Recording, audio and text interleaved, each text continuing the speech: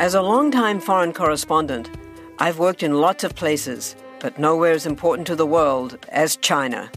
I'm Jane Perlez, former Beijing bureau chief for the New York Times. Join me on my new podcast, Face Off, US versus China, where I'll take you behind the scenes in the tumultuous US-China relationship. Find Face Off wherever you get your podcasts. China has a major tax problem. Or actually, China has a few major tax problems. And most of them stem from the fact that China is both the second largest economy in the world, with advanced financial systems and international trade networks, while also still being a largely informal economy. China's large economy demands a level of government spending which requires a large and broad tax base to fund. Unfortunately, the country does not have that. The United States, China's closest peer in economic size, has federal tax revenues of around 17% of GDP, or around 25% when you include all local and state revenues. China, by comparison, has revenues of 9%. Now, this video isn't to argue for lower taxes or higher taxes. It is instead to look at the systemic issues that China will have to overcome to stop living on borrowed time and create a sustainable system to fund its government's activities. But to truly understand this problem, we are, as always, going to need to look at some specific issues. Why has China been unable to raise more taxes from its economy? Is this low tax revenue actually going to hurt its economy? And finally, is there anything that they can do to fix this issue? Once we have done all of this, we can put China, the second largest economy in the world, on the Economics Explained national leaderboard. So China's tax collection problem is really three problems. They can't collect taxes from most people, the people they can collect taxes from do a really good job of avoiding those taxes, and the taxes they do collect don't always go where they need to. China operates off a central authority, but no single man or even a single institution can oversee the operations of 1.4 billion people in one of the largest countries in the world by basically every metric.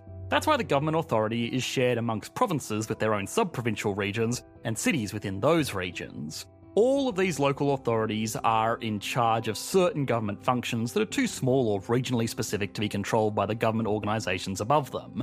It doesn't make sense for the People's Party Congress to be managing the trash collection schedule of Hangzhou, so they delegate that down to the provincial government body, who will probably delegate it down to a city council. So far, this is not that unusual. It's basically exactly the same system that I'm sure most of your own governments use to perform their functions. The big difference is in the way that they get their funding. In most developed economies, local governments get their funding primarily through a combination of property taxes and money coming from a more senior level of government. The federal government gives money to the states, and states give money to their local governments. They may also have alternative revenue sources from things like parking tickets or business fees, but those are pretty much irrelevant compared to these two.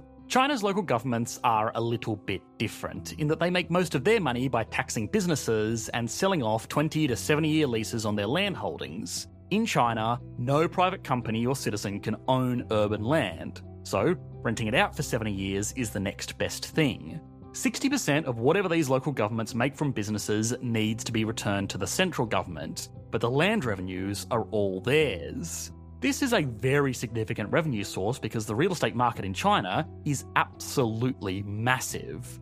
We made a video a few months ago about the real estate debt crisis the country had got itself into to prop up this market. A video that, I'm just saying, we released just a month before the news broke about the financial troubles of the Evergrande Property Development Group.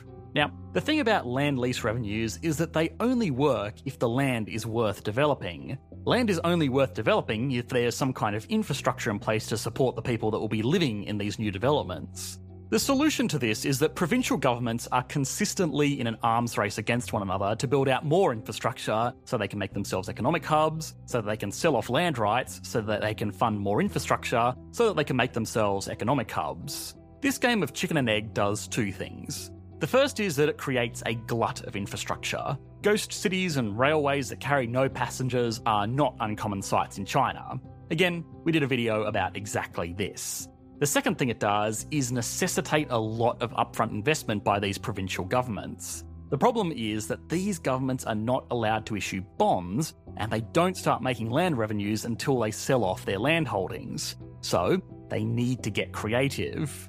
They have come up with what is called a local government financing platform. and it's pretty much exactly as dodgy as it sounds. What these local governments do is set up a private company and then give that company some of their state assets. This can be cash, shares in state enterprises, or the land rights that they are trying to sell off. This supposedly private company can then go to the bank and use all of these assets as collateral to get a loan. The local government can then use this cash to fund whatever infrastructure projects it wants, and the banks can bundle these loans up and sell them as bonds on the open market. In 2019, local government financing bonds constituted 39% of all outstanding bonds in China's domestic market. The other 60% was, up until recently, mostly made up of real estate bonds sold by the development companies that needed funding to build on the land that was being leased out to them by these local governments. These local government financing platform bonds are deemed to be quite safe because they indirectly have the backing of the Communist Party,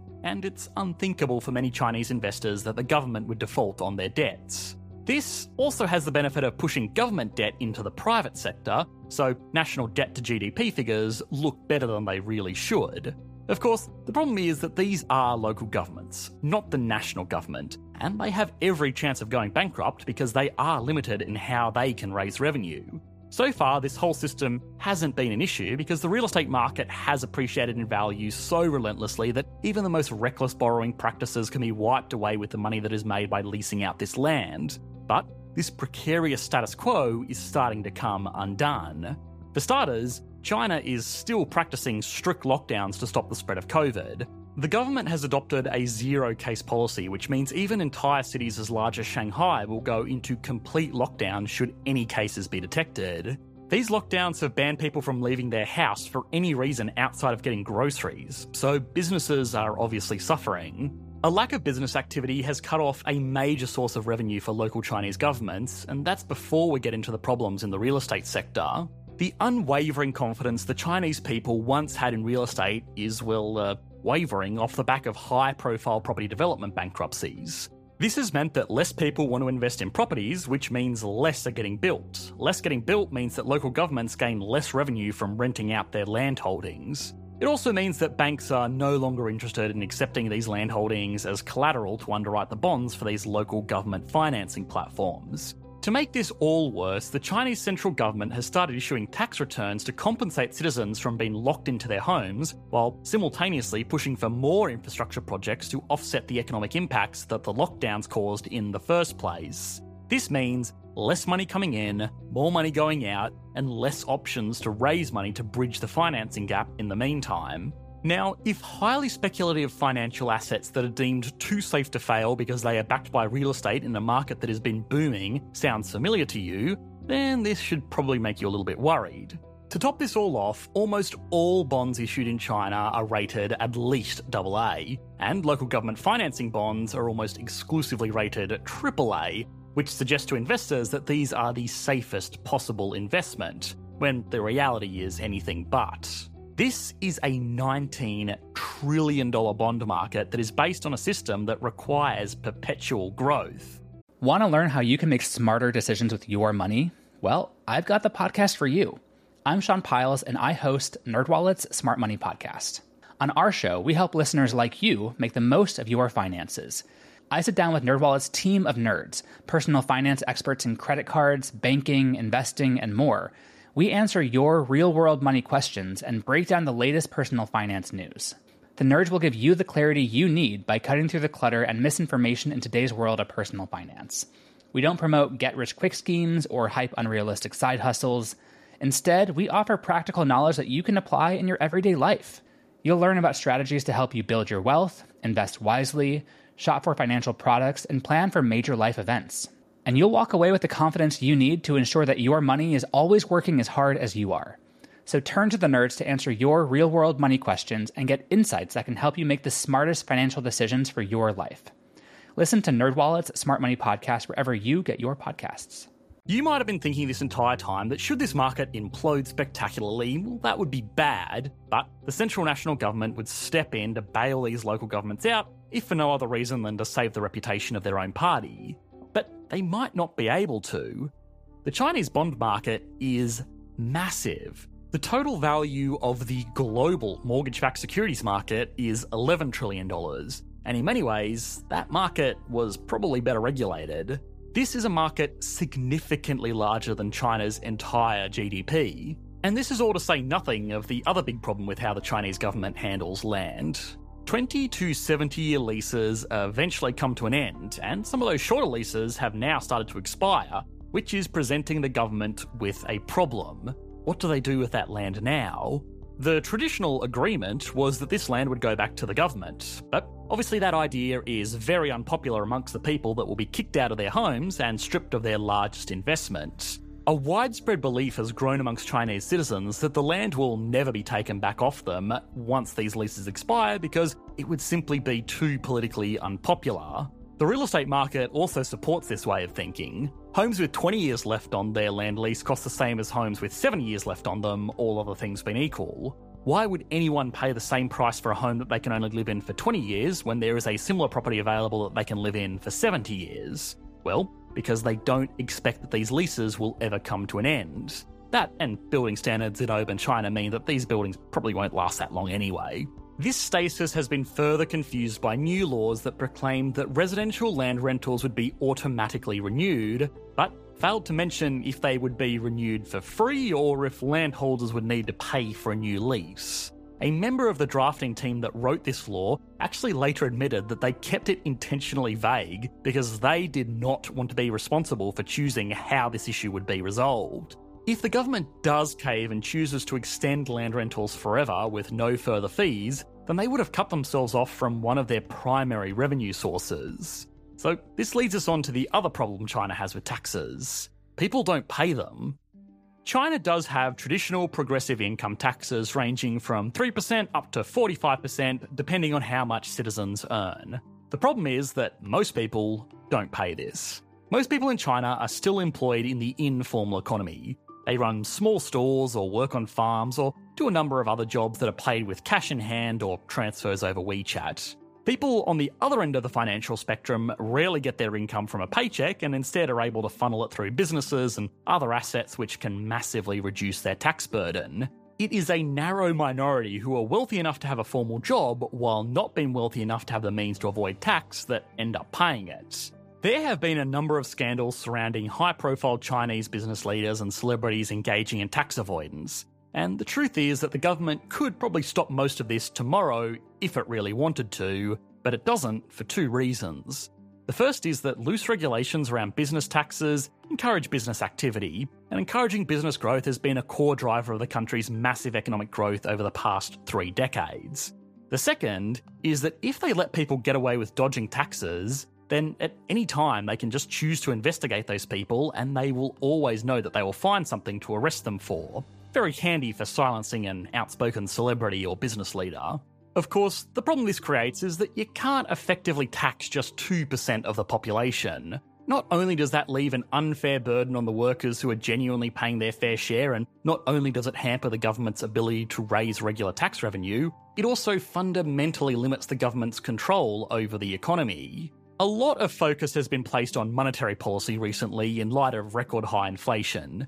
But fiscal policy, as in the raising and lowering of taxes and government spending, is just as, if not more important to running an effective economy. Increasing taxes can be a very effective tool for curbing inflation, and lowering taxes can accelerate economic growth during difficult times. But a tax break is only effective if people were paying taxes to begin with. If the government fails to levy taxes on the majority of the population, this control mechanism is all but ineffective. Levying income taxes on just a small portion of the population means that the Chinese government really does not have that much control over the economy if it's going in any direction other than up. Managing an economy as big as China's during a downturn without broad control over the tax base would be like trying to land a jumbo jet by flapping a hand fan. Sure, everything might fall into place, but they really don't have that much control over it. Okay, now it's time to put China, the world's second largest economy, on the Economics Explained national leaderboard. Starting as always with size, and obviously there's not much to say about this. With a GDP of $14.7 trillion, it gets a 10 out of 10. That GDP is spread relatively thin out over the world's largest population though, so it has a GDP per capita of $10,400. This now makes it a middle-income country by global standards, and despite the criticisms I give it, no one can take away from the fact that it has been home to the single most intense period of economic development ever in history. This figure is almost exactly in line with the world's GDP per capita of $10,900, so it gets a 5 out of 10. Stability and confidence is a difficult one to place. The economy itself is so large and influential these days that it's certainly not going anywhere anytime soon, but we have also repeatedly seen things like businesses, not to mention people, been erased on the whim of the government. This sovereign risk, combined with increasingly worrying news surrounding lockdowns and military ambitions, means that the country can't get more than a 6 out of 10. Growth in China has been unbelievable. It's almost hard to imagine a time now when China wasn't a major economic superpower, but its economy has more than doubled in size since 2010, and it's more than 10 times larger than it was in the year 2000. It gets a 10 out of 10. No other economy has really ever come close. Finally, industry. And again, what is there to say? China has got to where it is today by being the workshop of the world. They have developed from being a centre of low-cost manufacturing where foreign companies could take advantage of a cheap pool of labour to the unrivaled industrial hub they are today. The country now has an advanced financial system, a healthy domestic market, and globally recognised local companies. Sure, they aren't producing the real high-end stuff like airliners and competitive microprocessors, but they still can't get anything other than a 10 out of 10. Altogether, this gives China an average score of 8.2 out of 10, which puts it into second place on the Economics Explained national leaderboard.